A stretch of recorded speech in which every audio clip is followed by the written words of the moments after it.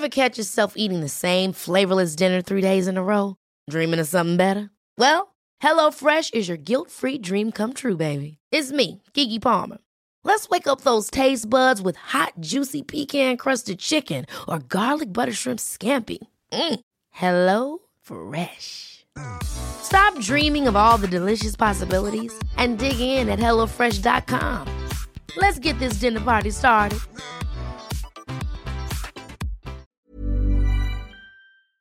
Hello? Hello? Podcast Network Asia.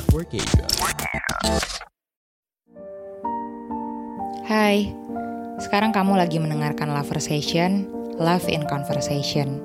Di podcast ini ada banyak cerita tentang mereka yang gak bisa mengungkapkan perasaan mereka secara langsung. Jadi kalau kamu salah satu dari mereka, jangan ragu untuk mendengarkan podcast ini sekarang. Loversation juga didukung oleh Podcast Network Asia dan podmetrics.co. Jangan lupa ya kunjungi website mereka.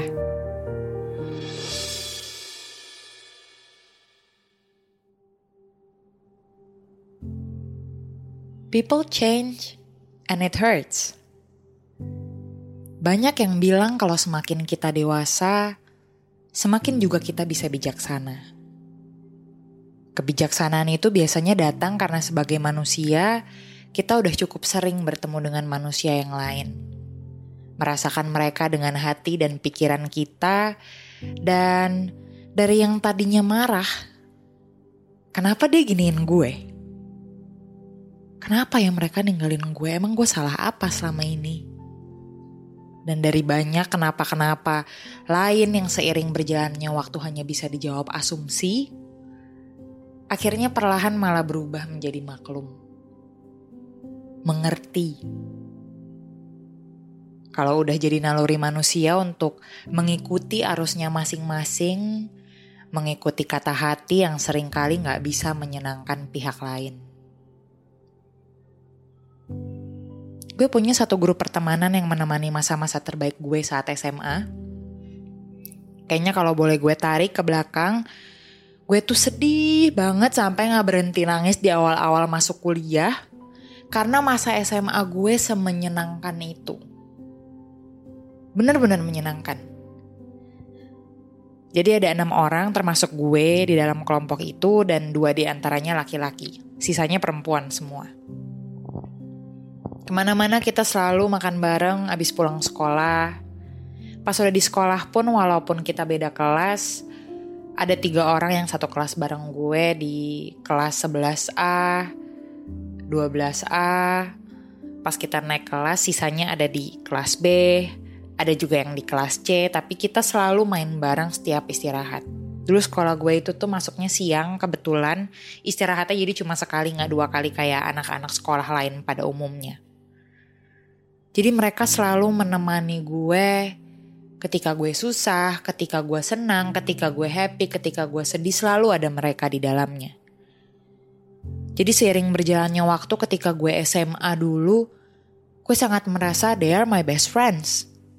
Sampai kapanpun, sampai gue tua nanti, gue akan berteman dengan mereka dan gue sangat bahagia punya teman-teman seperti mereka.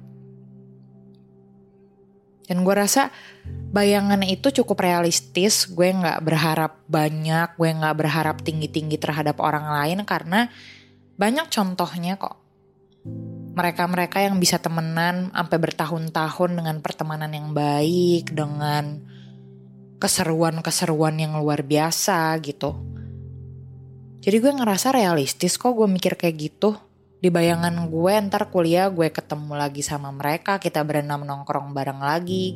Walaupun ada yang kuliahnya di luar kota, ketika mereka pulang kita bisa main bareng. Dan sebagainya. Bahkan saat itu gue mikir, gila nih entar kalau ada salah satu dari kita yang nikah duluan pasti seru banget. Kita semua jadi bridesmaid, ada yang jadi groomsman juga. Terus kita pakai bajunya barengan. Nanti kalau anak-anak kita udah besar kita bisa barengan. Ampe mikirnya sejauh itu.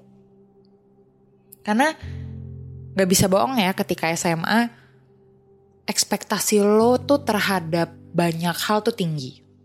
ekspektasi terhadap diri lo sendiri. Entar gue kalau udah dewasa gue pengen begini, gue pengen begitu sesuai dengan plan-plan gue. Entar gue pengen punya pasangan hidup yang kayak gini, gue pengen kerja di sini. Waktu SMA tuh ekspektasi lo tinggi terhadap banyak hal karena lo nggak tahu yang realistis itu seperti apa. Dan itu sangat wajar. Jadi katakanlah sekarang di usia gue yang di matang-matangnya, lagi tua-tuanya, gue sekarang umur 24 mau ke 25 tahun.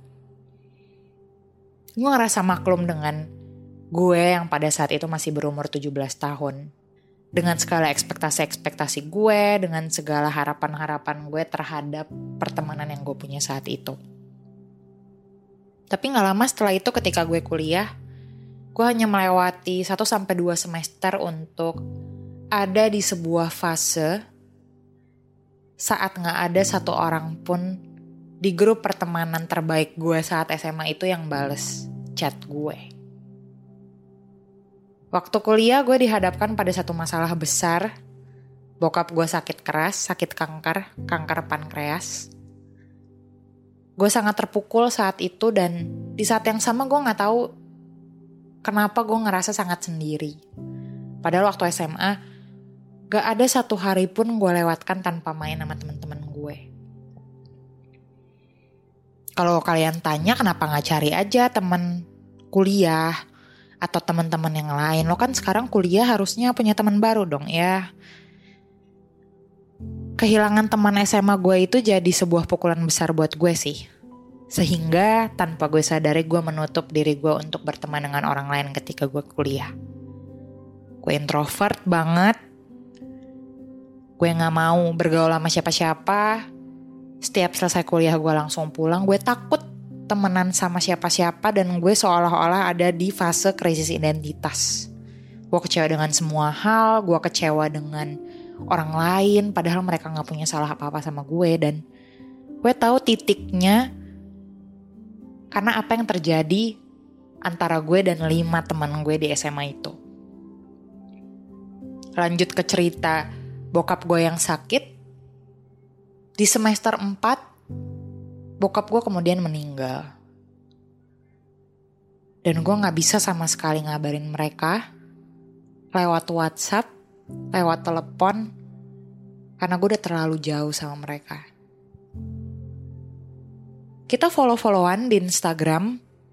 Dulu gue juga sempat punya Twitter dan mereka berlima ada di followings gue. Gue selalu tahu apa yang mereka keluh kesahkan, apa yang mereka curhatin, mereka lagi di mana, kalau mereka lagi update di Instagram mereka. Zaman dulu kan belum ada Instagram Story, jadi lihatnya cuma dari feed aja.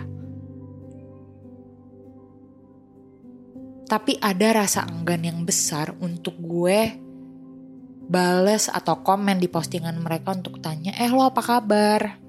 Kok lo gak bales chat gue? Kok lo gak nanya kabar gue? Bahkan saat gue ngepost bokap gue meninggal di feed, oke, dari 5 orang itu ada 2 orang yang tanya sama gue, yang mengucapkan bela sungkawa, tapi yang lainnya gak ada. Dan sampai sekarang gue masih sedih akan hal itu. Gue berharap dari sekian banyak orang yang datang ke rumah duka, ada mereka. Lalu setelah keadaan hati gue mulai membaik, gue mulai realistis, karena umur gue yang semakin bertambah, gue jadi bertanya-tanya sebenarnya ini salahnya di mana. Apa karena keadaan? Apa karena tuntutan hidup? Dan akhirnya gue mulai memproyeksikan semua yang terjadi bukan hanya tentang diri gue sendiri tapi juga tentang mereka. Tentang 5 orang yang pernah berteman dengan begitu baik saat gue masih SMA. Kalau gue aja ketika kuliah mengalami masalah yang sebesar itu, gue gak 100% happy, bahkan sebaliknya mungkin happy gue cuma 10%, 20%. Mungkin mereka merasakan hal yang sama juga. Mungkin mereka mengalami hal yang sama yang gak gue tahu, yang gak mereka share, yang gak pernah mereka kasih tahu sama gue. Mungkin keadaan yang membuat mereka menjadi seseorang yang gak pernah gue kenal lagi. Dan sama seperti mereka, mungkin gue yang dulunya ceria, yang dulunya setiap diajak main ayo-ayo aja, yang gak pernah ragu untuk pulang malam walaupun nyokap dan bokap gue bakal marah-marahin gue, nanya gue kemana, juga kena perubahan itu. Mungkin secara gak sadar bukan hanya orang lain yang berubah, tapi gue juga berubah. Sampai akhirnya semua perubahan itu terjadi di sekitar kita, dan yang tadinya menjadi sesuatu yang selalu ada setiap hari bersama kita, pada akhirnya cuma menjadi ingatan dan kenangan.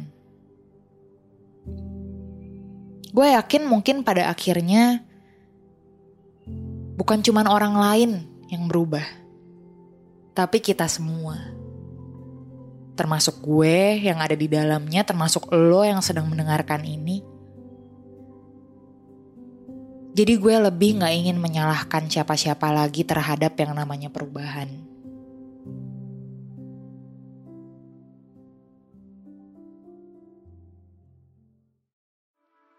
Pandangan dan opini yang disampaikan oleh kreator podcast, host, dan tamu tidak mencerminkan kebijakan resmi dan bagian dari podcast Network Asia.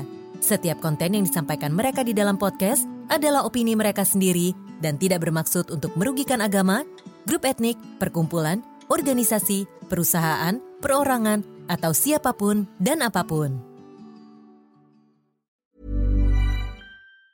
Ever catch yourself eating the same flavorless dinner 3 days in a row?